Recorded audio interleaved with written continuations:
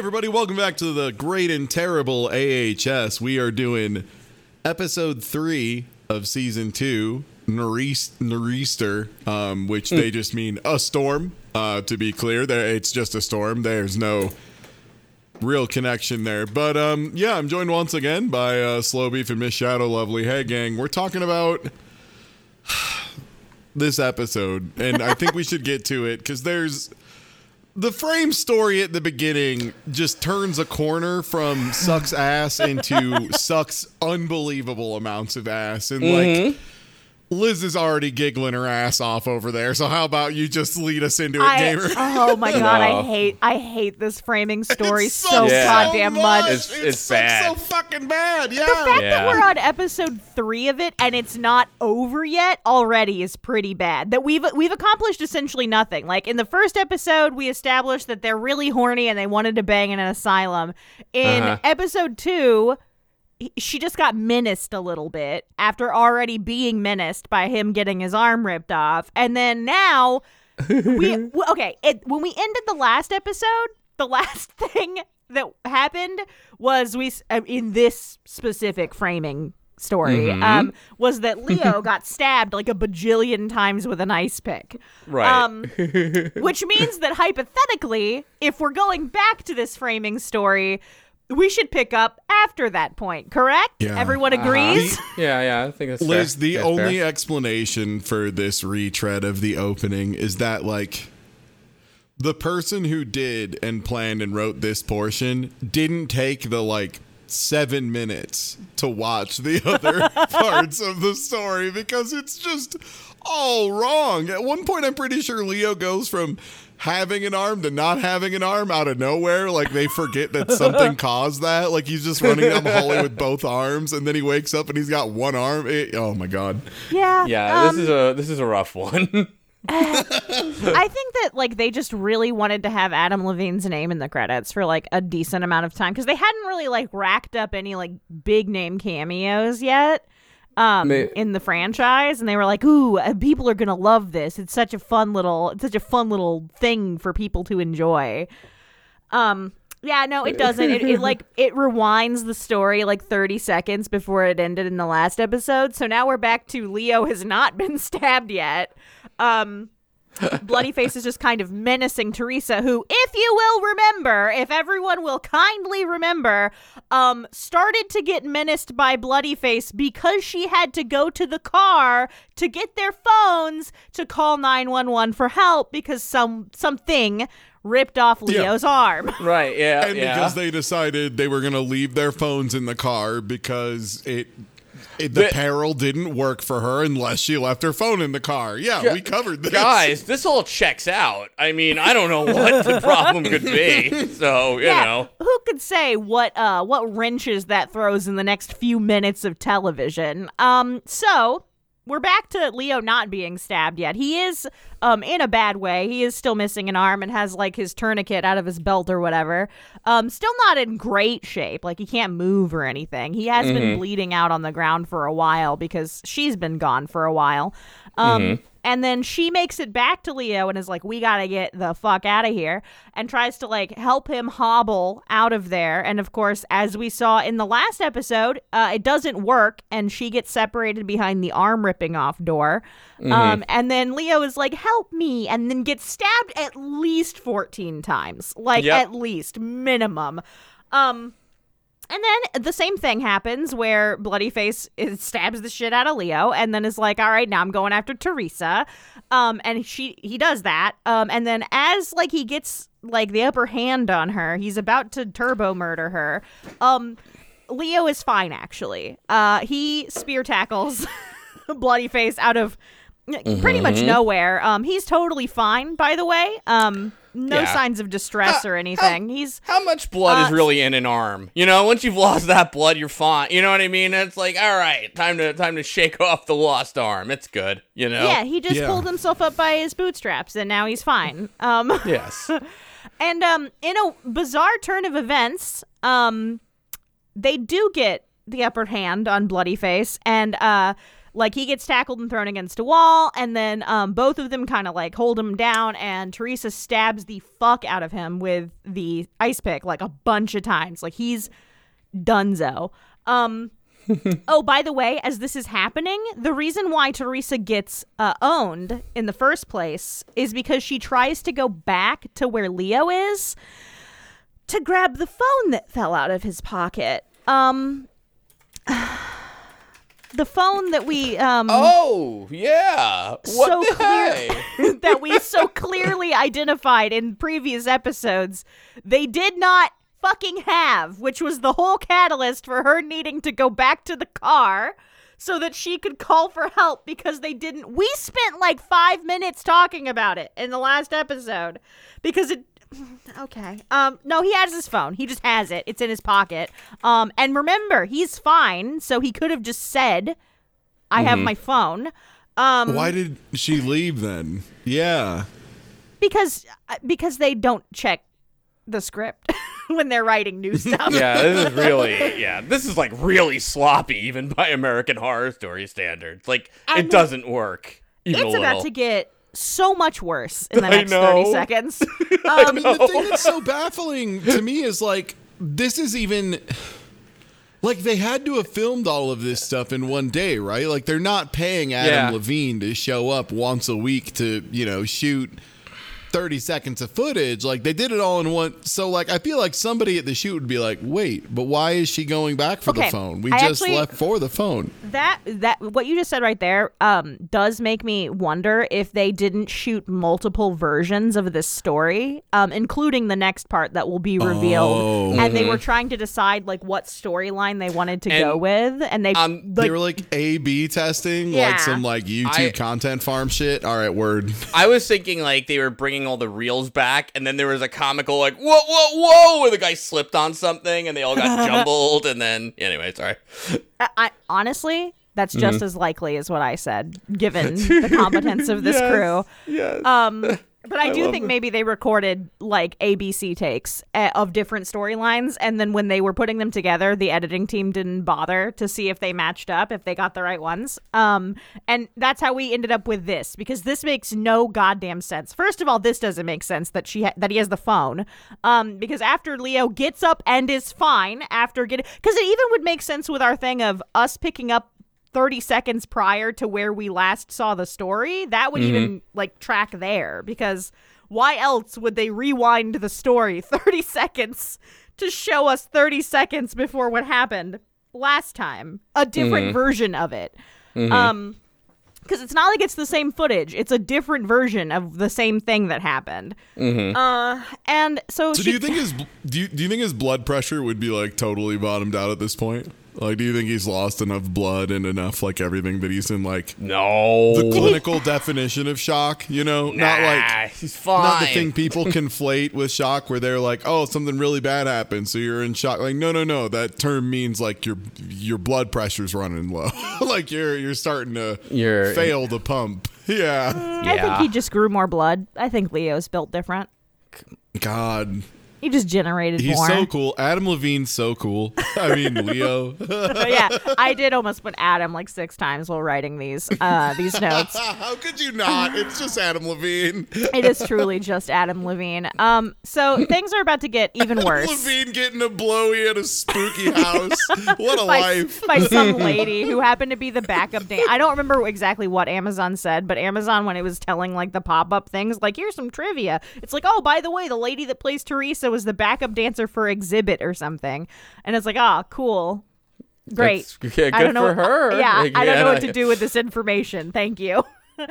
All right, so they stab the shit out of Bloodyface, and they grab the phone that they have now, and call 911 successfully. And then as they are, like, hobbling out, because she's got, like, one arm slung over her, the one arm he has left slung over her shoulders, like, helping him out of there. They're connected to the police or the ambulance dispatch or whatever.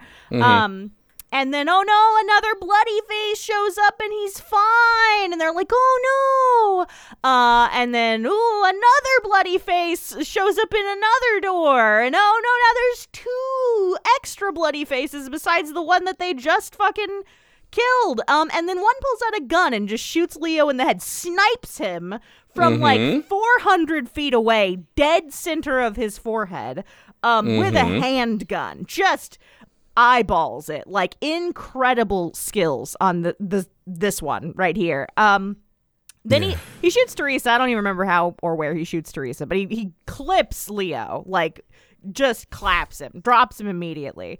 And then they take their masks off, and it's just two teens named Devin and Cooper. You took it too far, bro. It's like one of the first reactions one of them has to, like, realizing they just killed two innocent people. And, like, man, you want to talk about that ship having sailed? There's, like, I think you gotta think when you find people and one of them has their arm ripped off. To be clear, this is apparently some teens doing a prank. A prank in which they found a man without his arm. They decided to continue the prank after seeing that this man has no arm and is bleeding out on the ground.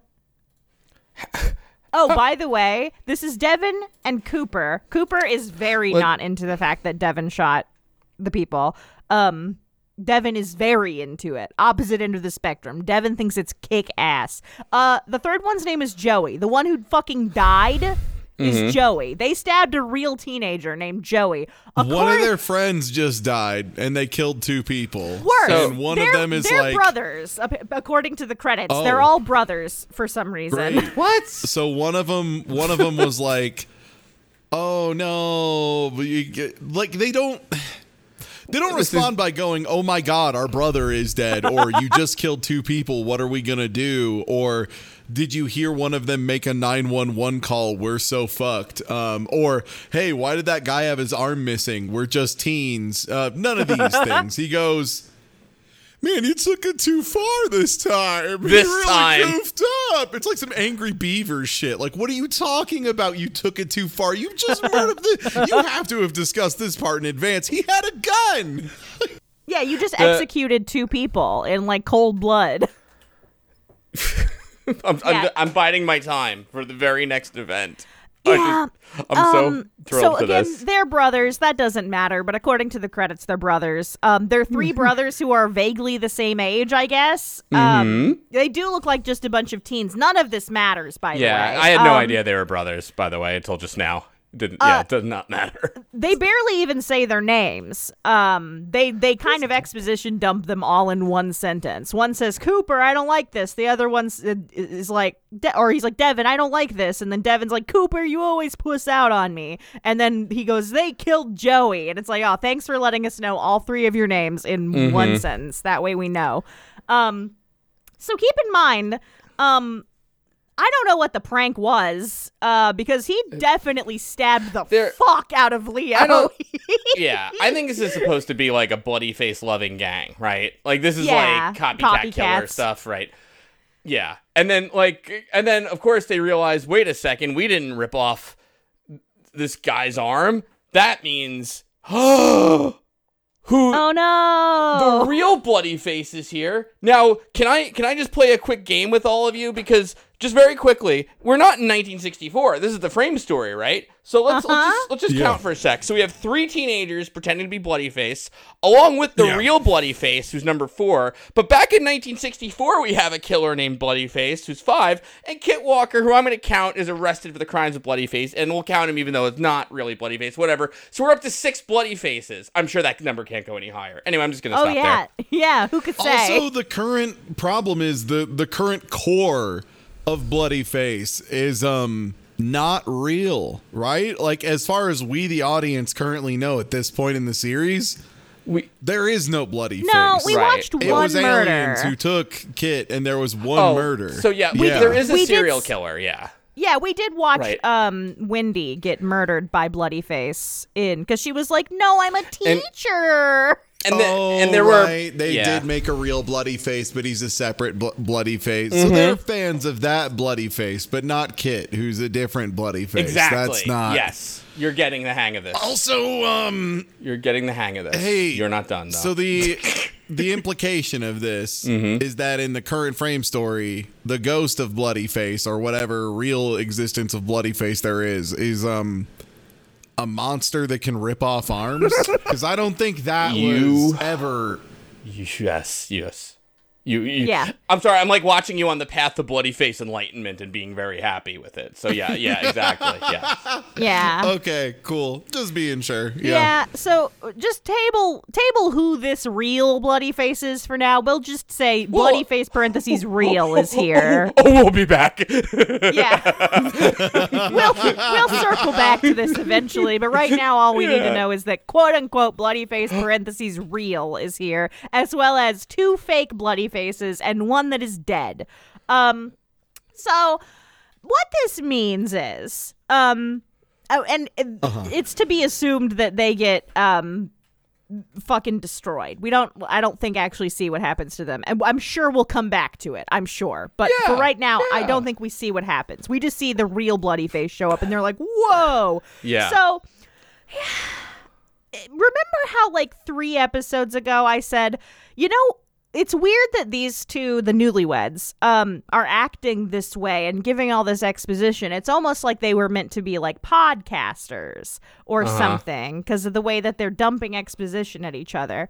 That's really the only way that these teens would know to show up to like menace these 2 people who are at this abandoned asylum, because they can't possibly just like hang out at the asylum dressed as bloody face every day. They have to like know that there's people there. But why would you ever want to like kill somebody or whatever because you're bringing a gun, right? Like, so, yeah.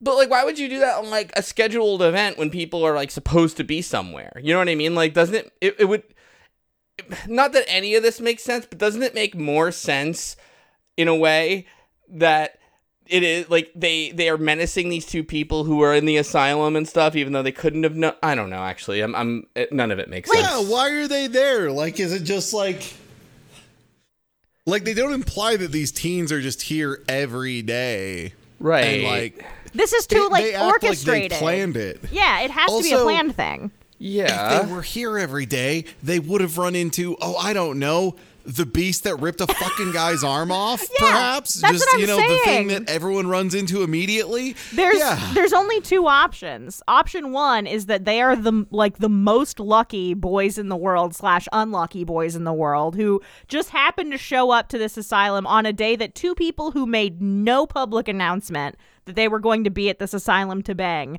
happened to be there, and they all came fully kitted out in their bloody face gear, and they're also, like, hell yeah. Super isolated in the woods, to be clear. Like, that's like a key component of the architecture. And like gated off. It's you have to break in there. You have to literally break in. It's not like people are just meandering in there all the time.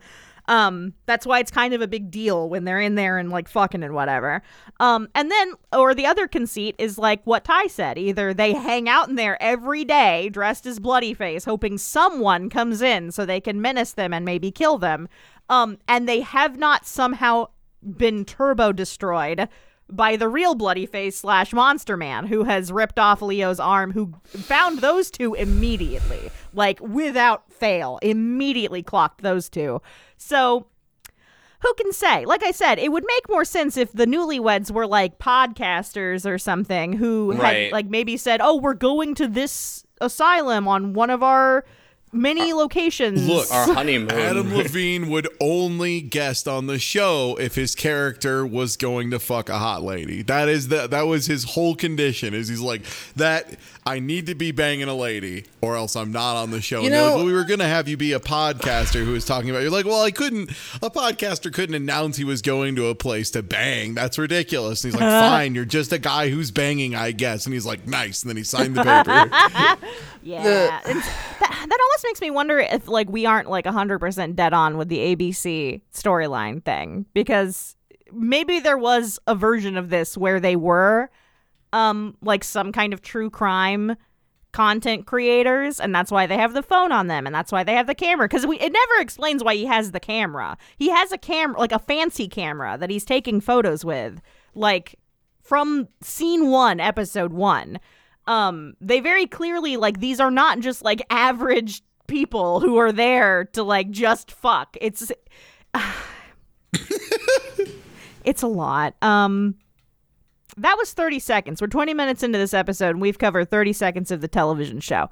Yeah. Then the opening sequence plays. Did we accomplish anything? No. Did we open up 17 new plot threads? Yeah. And holes. And holes. Don't forget to mention the holes. The holes are so important. Yeah. Oh, yeah. But now we get to go back to 1964 or whatever. And Mary Eunice is in her, Jude is in her office. And Mary Eunice comes in to bring her the mail. And Mary Eunice kind of basically just says, honey, you've got a big storm coming, just like the meme. She says a big fat storm. And I'm like, oh, hell yeah, Mary Eunice. Mary Eunice is nasty now. It's so good. Get ready for new breakout character to really go in the annals of history up there with Lady Gaga as a bog witch just having a cool ass time. Yeah. Like, Mary Eunice is killer here. Like, they got all the boring exorcist shit out of the way in the last episode, and they're like, okay, there's all the gross stuff. Now we're just gonna have a really sassy Satan. This is fun. It's gonna be awesome. I'm legitimately like a fan of possessed Mary Eunice. Cool. Oh, same. I'm down. Yes. Yeah. Same. Yeah, I unironically I'm love not doing her. a bit. Like, it's super fun. Yeah. No, I agree with you. I'm just letting folks know I too am unironically a giant fan. Yes. In the same way that like Winter and Colt was very funny to watch do terrible little things. Right. Little child, come look at the dark web. I got a snuff side up. Look at this. But here's the really cool part. Since Mary Eunice is possessed by a demon, like, this stuff kind of makes sense. You know what I mean? Like, it's not just Winter's just a freak. Yeah, like Winter's a person wouldn't do this. It's like, yeah, absolutely. And it's like, wow, yeah, okay, go for it, American Horror Story. Your first character that kind of works. But anyway, go ahead. Yeah. So Nasty Mary Eunice, everybody's favorite lady, is like, here's your mail. And she just tosses it at Jude, and Jude's like, hey, what the fuck is this? Because there's a newspaper in the mail, amongst the mail, from like 1940 something, whatever year it was when she hit that kid with a car. And it's got an article about the kid that she hit with a car, and she's like, what the fuck? Where did you get this? And she's like, the mailbox. Yeah, she says, like, she's like, who delivered this? And she's like, the mailman. And she's like, no, you little dipshit, not who. She's like, the mailman. Bye. Oh, she's so good in this fucking scene, because Jude's like, where did you get this? And she's like, the mailbox. And she's like, no, who delivered this? And she's like, the mailman. It's so funny. And then Mary Eunice is like, damn, that's crazy. You seem upset about something. Bye. I love her. I would probably know what it is, but I can't read, so I don't know what that newspaper said. Well, see ya. Yeah, bye. And then we cut to Dr. Arden in his office soldering something. I think it's the microchip that grew legs and ran away. Don't know how he caught it, because that little bitch is tiny, and it fucking skedaddled when it came out of Kit's neck. But he's nailed it down, evidently. He's got it, and he's like broken it into pieces, which is, I don't think that's what soldering does. And then it just reforms itself. Cool, I guess. And he's listening to the radio, and the radio's talking about the big storm. Hey, I just want everyone to really internalize that the thing Dr. Arden is looking at from the perspective of even a cutting-edge technologist in the mid-'60s would be tantamount to magic. Like, this is absolutely alien technology. There is no way to dispute this. This is not simply like something people haven't heard about. This is magic. Yeah, also, just in case later on he perhaps says, who did this? The Jews? Yeah. In case he says that, who can say? Also, it came out of a man who has straight up said he is seen and was taken by aliens. Right? Like, it's not a mystery. He's straight up and said it. Yeah. It's not like Kit's being like weird and cagey about it. Like, he's like, no, I was taken by goddamn aliens. Why do none of you believe me? This dude literally ripped a microchip out of I don't know what a microchip is, but he literally ripped it out of my neck. Yeah, that's exactly it, right? Because this is like, even if Arden's a dick and like wants to keep him, whatever, like you should know this is all the pieces fit, and literally. But anyway, yeah, could also be the Jews. We'll see. No, he knows who it is. Arden has a lot of enemies, and they're not who you would expect. What is this, a dreidel? Some of his enemies might be diametrically opposed. Who could say? Yeah, who could say? Or how he made these enemies? Who could say? So they're talking about the big storm, the nor'easter, on the radio. Which, to their credit, this is literally the bar is in hell. But like, to their credit, at least the title of this episode is kind of a core element. The big storm is like a huge plot point in this episode. Yeah. Again, the bar is in hell. The title matching the plot of the episode is a very low bar. Also, to me, for what it's worth, the storm is really mostly there as like a point in time. Like, it could also be a big clock donging, and it would still functionally be identical. Yeah. Yeah. So that's the end of that. The microchip reforms itself and gets away again. Don't worry, he'll have it again in a bit. He just keeps losing it and getting it back. That little guy loves to run away. Arden loves to catch it. Now it's in the kitchen, and Jude is very aggressively baking some bread to remind us about the bakery, since that was the catalyst of the first episode. She is forming the hell out of that gluten. She's being developed. One left and one right at a time, baby. That right hook, give me that gluten. She's beating the shit out of it. This is character growth, okay? Yeah. And she is very aggressively kneading the bread, and she's having flashbacks of the kid she killed by drunk driving. And in case you guys forgot, she'll remind you about 100 times this episode, but in case you guys forgot, she drunk drove because a sailor wouldn't fuck her, ? And she got sad about it. Anyway, Dr. Thredson, Oliver, comes in and is like, hey, you have got to stop spanking people. It's fucked up and it doesn't work. They're adults, and also spanking doesn't work. So please stop spanking people. Maybe do other things that aren't that actually help people with mental health issues. Good talk. And she's like, yeah, good talk. And she's like, no. Also, you have 2 weeks to get the fuck out of my asylum. This is one of many times that this episode that Sister Jude will accuse someone of being the person who put the newspaper in the mail.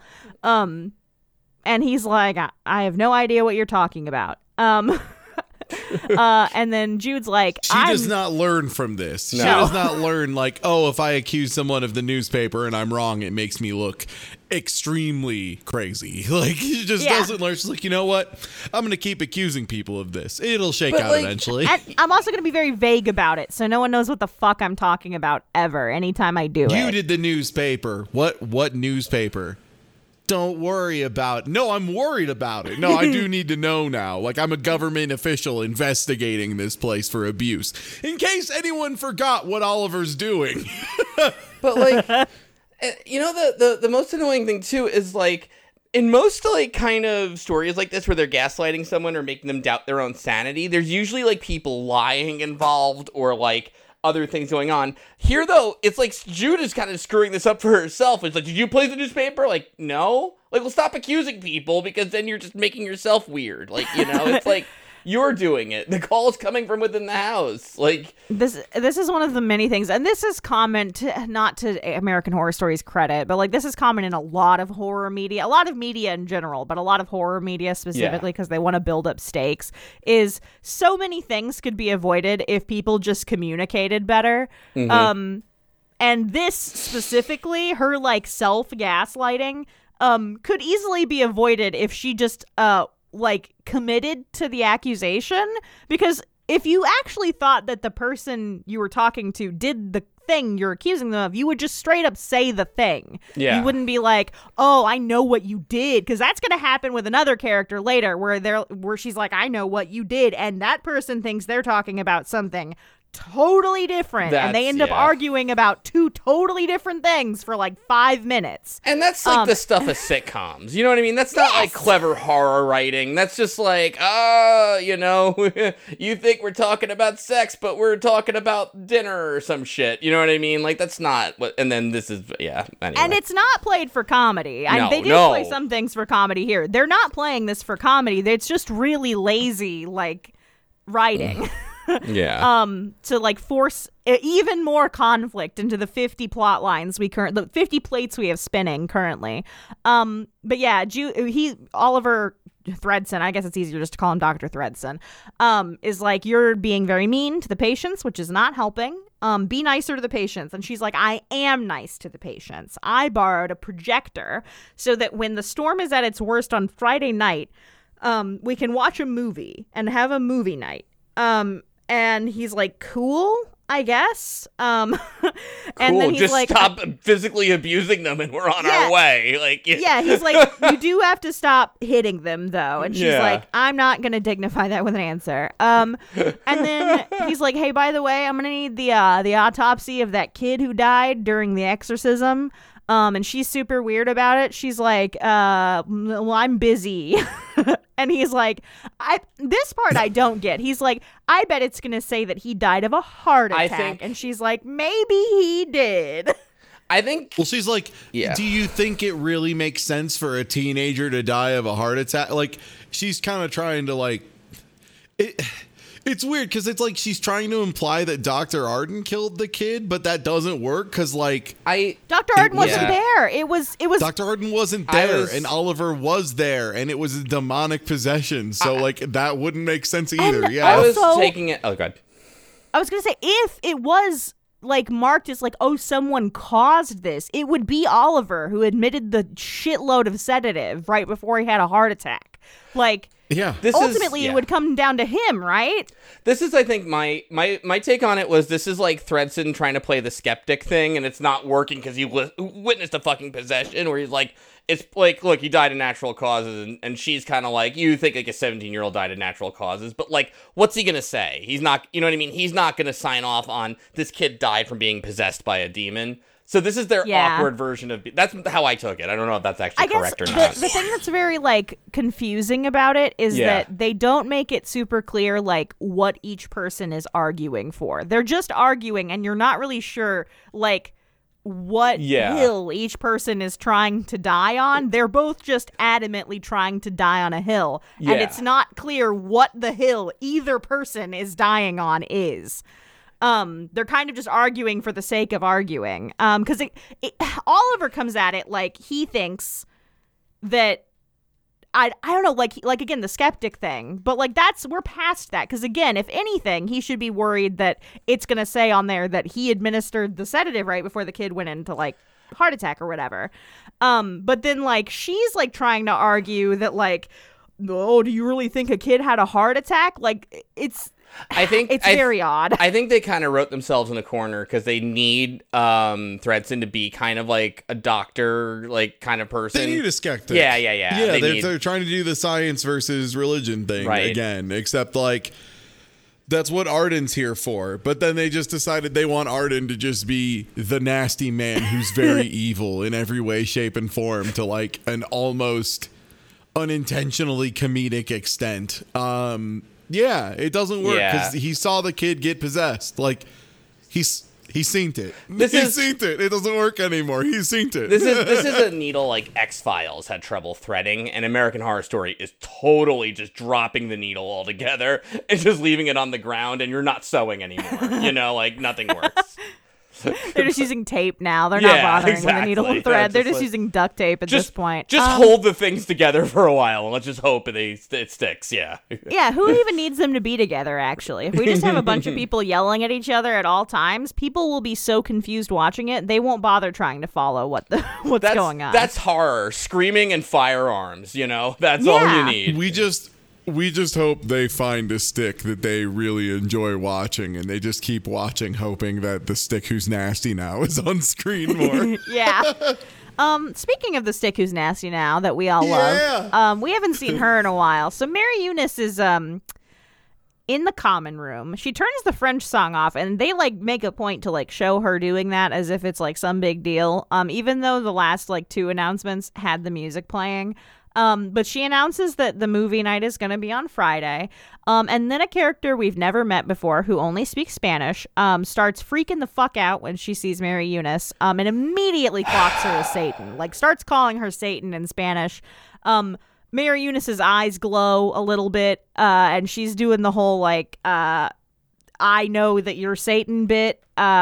But she doesn't speak English, so nobody knows what she's saying. Yeah, what the fuck could K demonios mean? Oh well. Or Satana. She keeps saying Satana. What? But, you know, Diablo. What the? What the fuck? Yeah. But like, why does she even need to speak Spanish? Like, you're in an asylum. No one would believe you. Like 100%.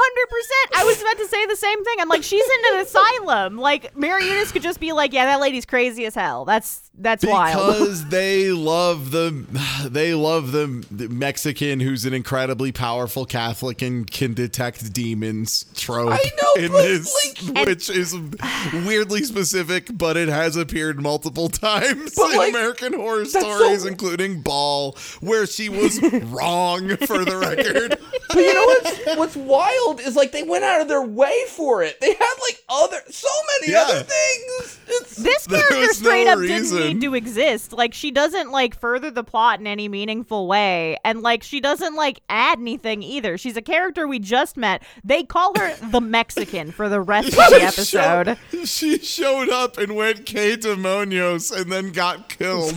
Santa Maria. Like, yeah. And I guess they had to nerf this woman because being able to discern Satan on sight is a very powerful trait to have in this scenario where one of the main antagonists is Satan.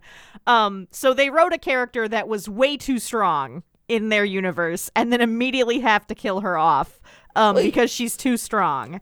I know Arden doesn't buy aliens when he has their literal technology. Like, you're not going to sell a demon here. It's not going to happen. Goddamn. A demon specifically from someone who A, does not speak English, and B, is in a mental institution for something. We don't even know what. But yeah, being Mexican, I guess. I don't know. It's like it's not clear. They don't really ever. Again, Liz isn't being like ridiculous or exaggerating. The character is just the Mexican, and that's what. Not just like in the credits. It's not like they don't talk. No. They reference other characters. Reference this character. Many of them as the Mexican, and no one uses her name. Not a single person in the show, which is unprecedented and unhinged. It does make her seem like she is like a superhero. Like she's a superhero that like hides at the asylum, and her ability is like sensing demons, which is very convenient and also doesn't need to be in the story. No. But she is, and she clocks Mary Eunice, and Mary Eunice does not like that very much.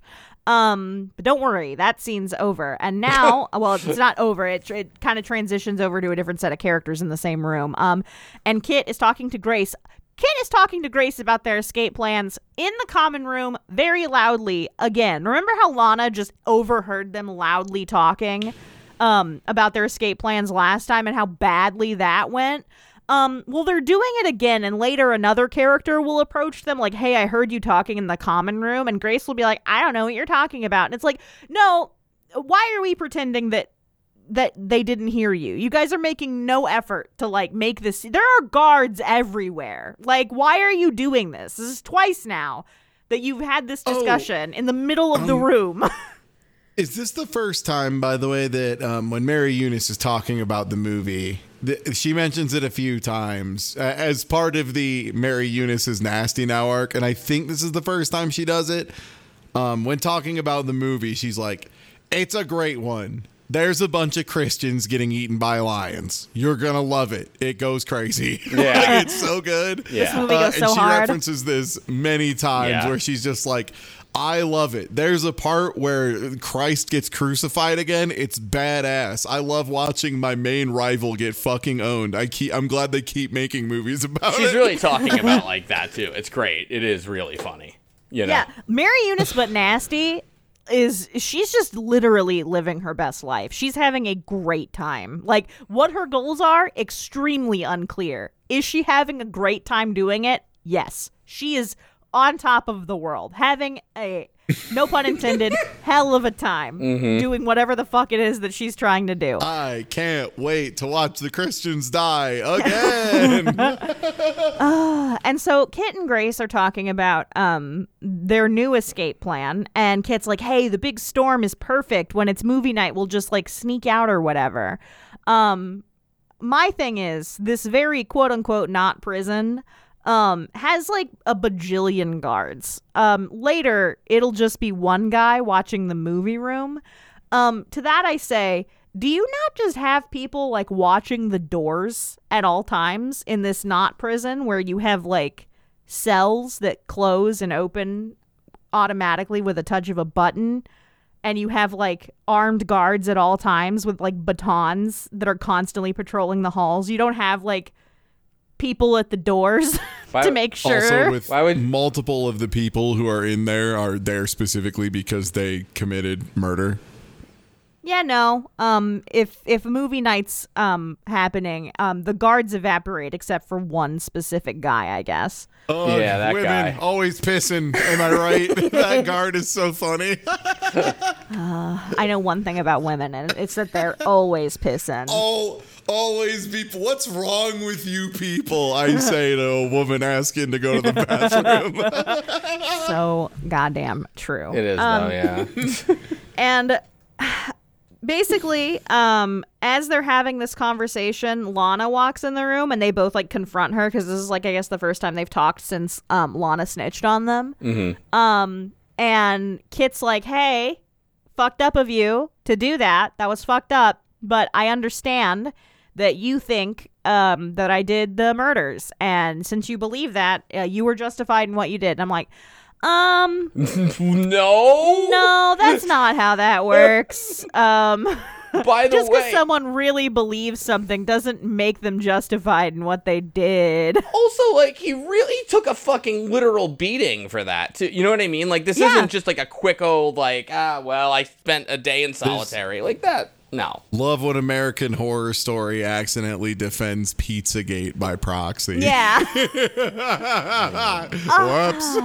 Yeah, like 100%. And also, like, out of all of the characters who should not have that, like, mindset, Kit is, like, number one. Because the first thing we know about Kit is that he has to be surrounded by fucking racists all the time.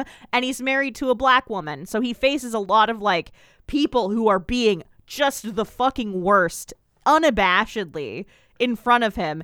And yet he's still willing to be like, I'm willing to see what the other side sees. Like, I'm willing to play devil's advocate and see it from their perspective. Even if you were that person, Kit presumably has a wife who's missing that no one's looking for, might be taken by aliens, wants to get out. So this is not just like, I felt like getting out and you blocked that. It's like, hey, person I loved is in some kind of unknown peril or fate, and now I am farther from getting to her because of you being a jerk and snitching on me.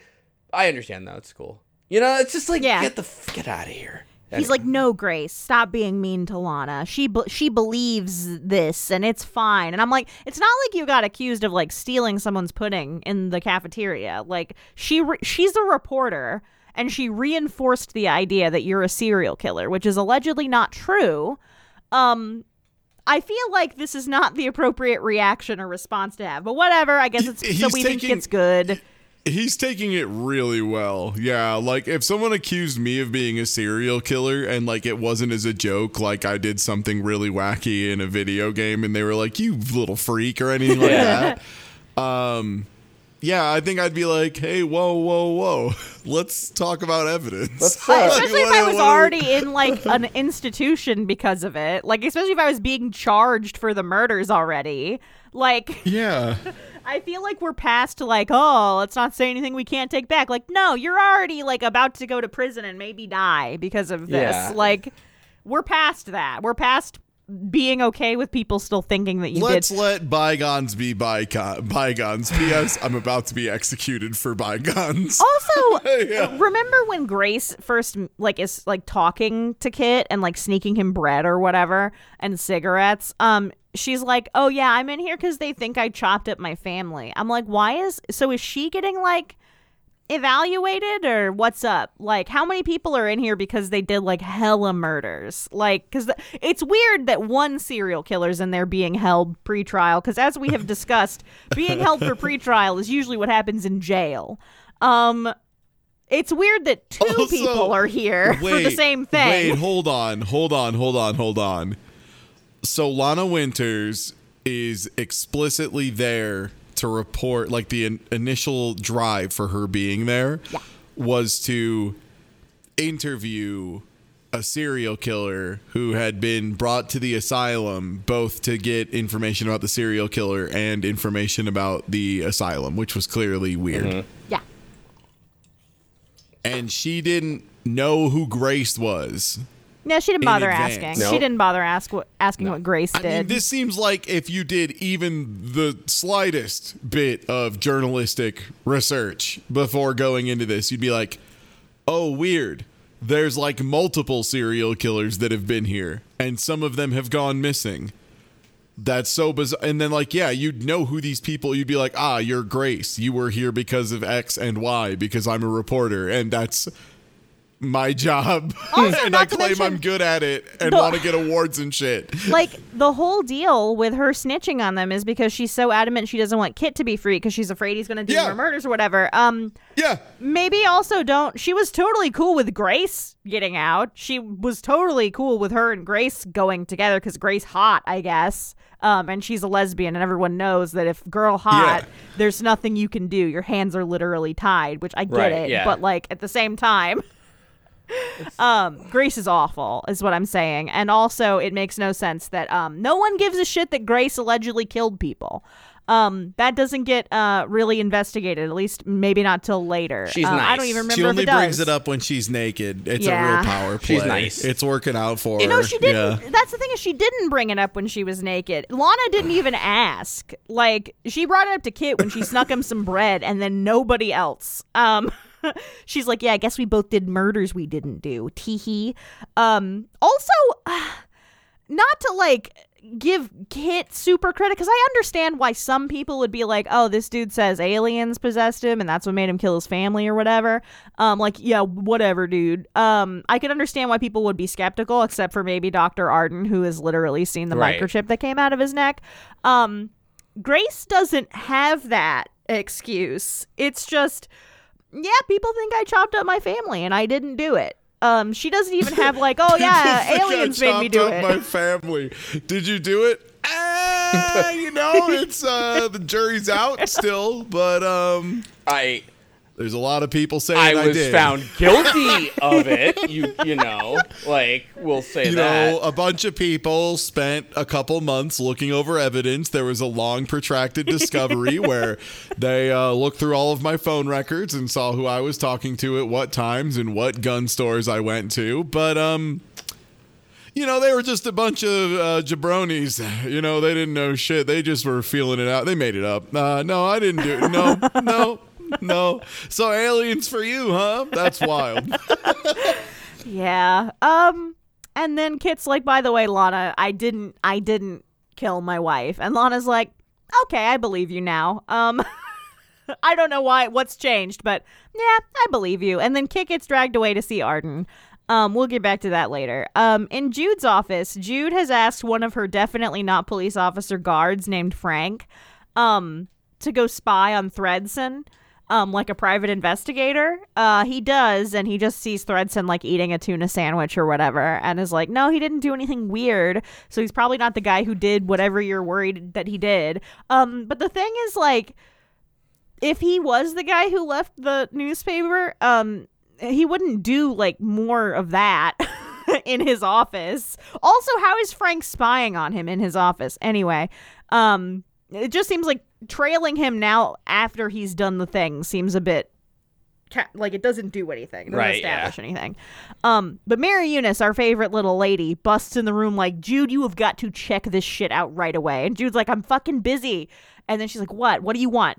And Mary Eunice is like, someone's drinking the shit out of the communion wine. It is so watered down. Here, taste it. And then she's like, I don't drink drink liquor, or I don't drink alcohol, remember? And she's like, okay, I'll taste it. And then she goes to take a little sippy of the wine, Mary Eunice does.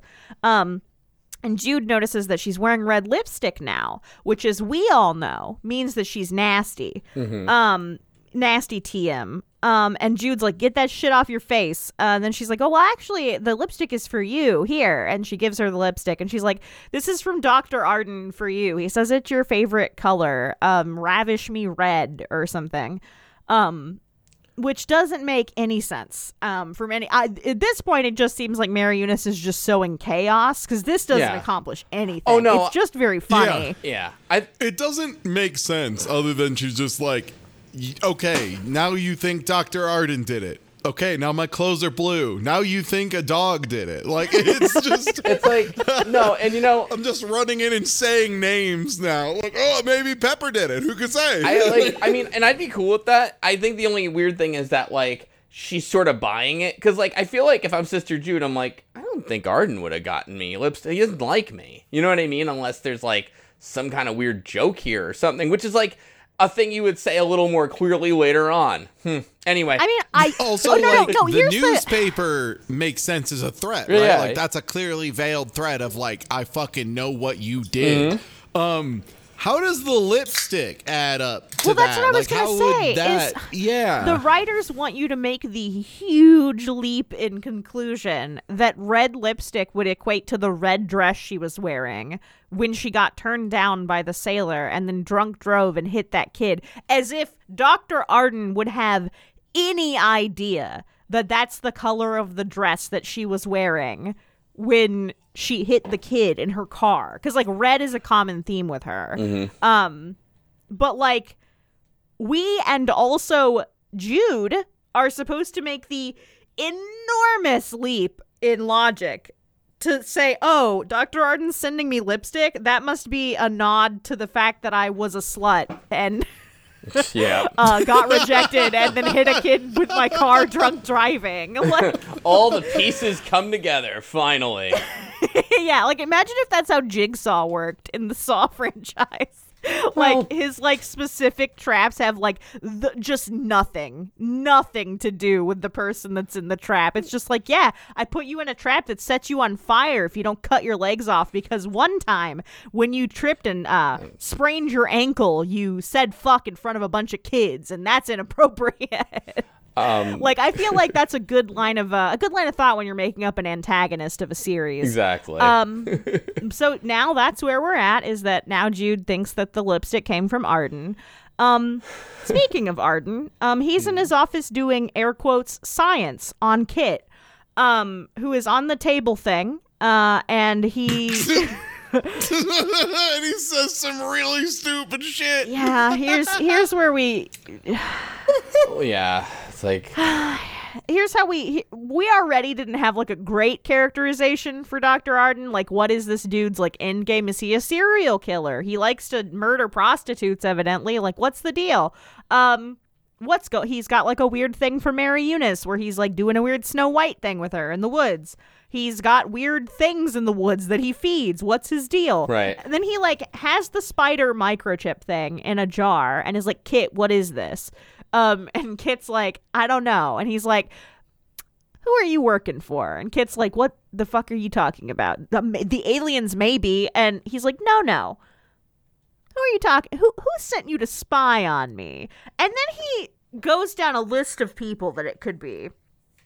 And I guarantee none of them are who any of you are expecting. Ty, would you like to explain? I mean, the two that he says that are particularly stand out is it the Stasi? As in, you know, like the German secret police, you know, like that kind of thing. Comma, or maybe the Jews, which that's just like, we agree those are diametrically opposed, yeah? Or the KGB. Or the KGB is the third one that or he the throws Romani, down. Which or the Americans. He just has a whole list of people it could be. can't believe he says Romani too. Weirdly respectful. Yeah. From the worst man.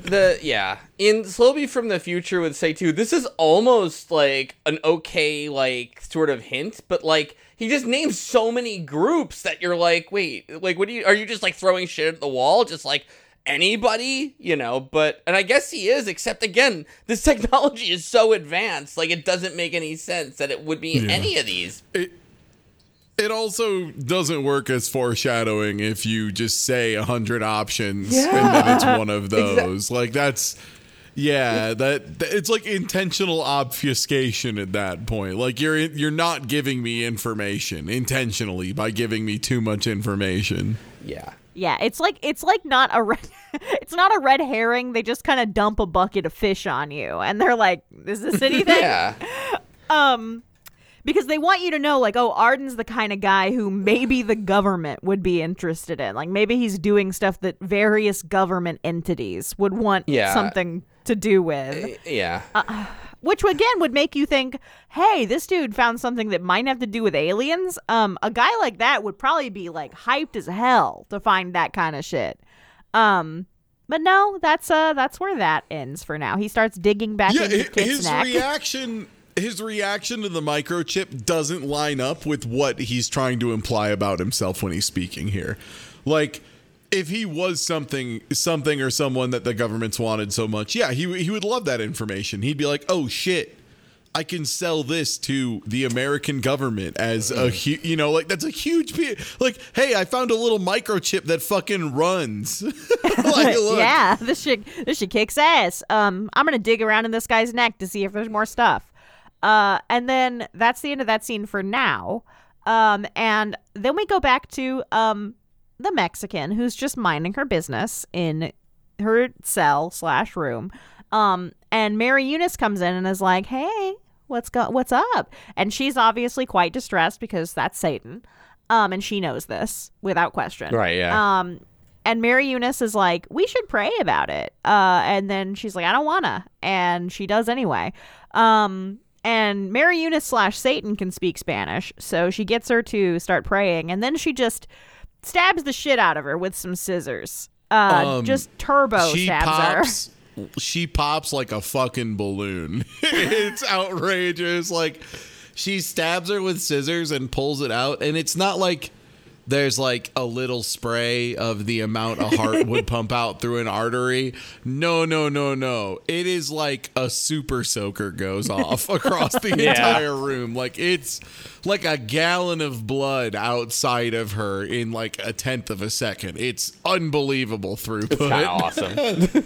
Which is wild, because again, wild that they included this character just for Mary Eunice to just eliminate her immediately before her plot goes anywhere. Were there any... And just make so much evidence. Do you think there was like some kind of test audience? Is like, so why is the nun talking like this? And they're like, oh my god, we're gonna have to make sure they know she's bad now, or so, you know what I mean? Like, what was this for? Like, we know she's a demon. I don't need like, oh yeah, wait, she got identified, but what could K Demanos mean? Like, like, wait. You had her eyes turn like yellow and red like goat eyes or some shit. Like, we got it, man. She literally turns to the camera and goes, oh, I love the part where the Christians die. Like, being a different times. And she says, being a demon and all. Like. Yeah. And then she drops off the lady's body in the woods for the things that we haven't seen yet. That she keeps feeding for Dr. Arden. We come to our final scene. We're at about an hour into this, and about 25 minutes into the episode, this will be another two-parter. But this is a very important scene because it's very funny. So we're back at Arden's office, and Mary Eunice comes in and is like, oh, crazy storm, huh? What's up? And he's like, oh, my little lady, Mary Eunice, my sweet little lady. I love you so much. What are you doing? Love this little fella. And she's like, you wanna gobble my snatch? And he's like, hey, nobody's eaten my pussy all week. You wanna get down to business? And he's just like, whoa, hey, whoa. Like, she gets up on his desk and like just spread eagle, like is like, get in there, brother. Like, she's not shy about it. She's like, get in there. And it's he's like, time to get your diving certification. Get in here. and like, we're joking, but that's kind of the same cadence she delivers what she actually says with. Yeah. And she says something equally as stupid, like something about being like, I don't know, extra swampy or some shit. I don't even juicy, remember exactly what she said. Yeah, juicy. Yeah, they don't. Oh yeah, she's like, don't waste it. I'm mad juicy. Yeah. I'm like, I'm like straight up squishy down there right now. Give me the business. This is not And really Arden's like, much of an exaggeration. Yeah. Arden's like, ugh. What the fuck? You gotta romance me a little first, sister. He's like, oh, woman's pleasure? Fucking gross, bro. Fucking sick. Get the fuck out of my office. Then he slaps her, and gets really mad about it. And Mary Eunice is like, she has the funniest expression upon returning back from being slapped of just like, damn, I love being nasty. Yeah. They really, the actress absolutely kills it on this character. Just a lot of like acting wild and then having a split second of being like, oh no, I'm a little funny nun. And then turning to the camera and going, Yeah. I love Mary Eunice. The fucking, you wanna lick my muff? Like, just out of nowhere. Just such a primo scene. And Arden, this is one of like, what's wild is Arden in the rest of this episode will say the word whore like 18 times. And that's not an exaggeration. In one scene, in a span of 10 seconds, he says it like 6 times. Yep. He doesn't say it in this scene, which is wild. What I love is the escalation that Mary Eunice does is like, she walks in and is like a little seductive up front, and then she just kind of like pulls up her like skirt a little bit to show a little bit of ankle, and then she's just like, no, he hates this. This is too funny. And then just is like slinging coochie on the desk. Yeah. Just immediate 0 to 1. Like, as soon as she's like, oh, he fucking hates it, let's go. Yeah. Like, really leans into it. It is which is extra funny because like Arden's not even like one of the church people. He's like a nasty little scientist goblin. So she's just fucking with him for fun. Have him be that character. Yeah, like it's such a strange choice to have him be the one guy who's like, I hate sex. So there's gonna be something later this episode too, which like is, I'll say this. There's a lot of like ways I think they could have gone plot wise with it, and especially watching this show airing, like I had like friends who were into it. We all had theories about Arden and why he's like this and stuff, and it's so unsatisfying. You know, it's like, it's just so bad. Like, it's really not worth theorizing in a way because it's so like, come on, this was such wasted potential. Because for me too, like when I was first watching the show and being charitable, I'm like, this makes sense in a weird way, in that like Arden kind of wants that control over her. He doesn't get it with Jude, so he's like, I'm kind of like I'm the one in control of like tempting this nun and all this stuff. And then when she comes on to him, it's like, hey, this isn't what I liked. Like, this is not me, right? But even from like a really, really simplistic point of view, like that's not that unbelievable. Like, oh, a dude like is lusting after like a nun because like we talked about before, like the fetish for nuns is like, oh, because they're very chaste and very like innocent, like it's a forbidden fruit type thing, right? And he's like into that or whatever. Like that's not that unbelievable. Sure. That's not an unrealistic characteristic for a person like that to have. You don't even have to give them like a wild fucking backstory for that to be a thing. But then to like shoehorn that in with all of the other bits about his character, like the weird serial killer bit, and then the like Frankenstein bit and the monsters in the woods and also the people he keeps disappearing, and then the aliens, and potentially he has a lot of enemies in the governments of the world. It's just a lot to put on one character. almost feels like they wanted it to be 2 characters, but they knew adding a 5th antagonist would just make this batshit wild. Mm-hmm. Like, the worst part is there's all of these things going on, and spoilers for the rest of this episode and part 2 of this, podcast episode. The father is just like nowhere in any of this. Right? Yeah, the Monsignor. No, he's at least not here in this episode. Yeah. Yeah, but like, he's supposed to be like the key character mastermind or whatever, but it has rapidly shifted to Mary Eunice running around starting shit between Arden, who's a villain, and Sister Jude, who's also a villain, and Mary Eunice is a villain. And the father is somewhere. And what I'm wondering is, where's the caveman? Think of him as the Polks. And all of the other antagonists are Lady Gaga. From Roanoke. Oh. No. I'm saying who is the Polks? Arden?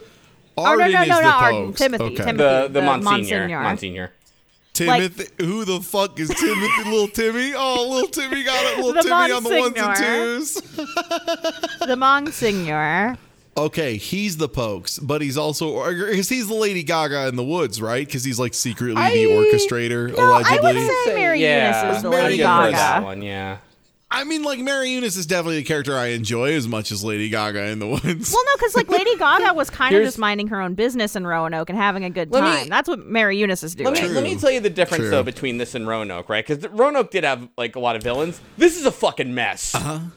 Oh, yeah. That's, I think, where, like, that's going to be the big difference. We're not even done yet. We'll get there, Yeah. but we're not even done yet. We're not even beginning. Roanoke had the decency to, like, keep the villains separated, at least, and, like, the only through line was, like, they all kind of did some shit with Lady Gaga in the woods at some point. That was really the only through line between them, but otherwise they were just, like, separate villains that happened to be next to each other. Yeah, and think of whereas this is like they're all interconnected villains, all having their own villain goals. It's like Amogus, but everyone traitor. Yeah, it doesn't and like work. Think of like Jude as like Lee, where she's like a main character who is obviously not a great person, but we are forced to watch her story unfold because she is a huge narrative part of the story. She's very clearly a villain and an irredeemable one, in my opinion. And hopefully they don't stray from that anyway.